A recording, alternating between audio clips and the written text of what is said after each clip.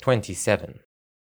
Whatever the background, Anderson and Baker's deaths could not be a coincidence. Anderson's dying words included a reference to the Pentagon, and I was certain that there was more to it than met the eye. So, now Baker is dead as well. Are you looking into his medical records too? I asked Richard. We'll do that, just as a precaution. He did not seem particularly disturbed. It may have been for the best anyway. Having to babysit a senior citizen with a broken arm sure wasn't going to help Snake with his mission. You haven't changed a bit, I see. What? That bad boy act of yours. You only talk like an insensitive jerk to divert attention from something. I wonder what you're hiding. Richard turned away. Nothing. There's nothing to hide.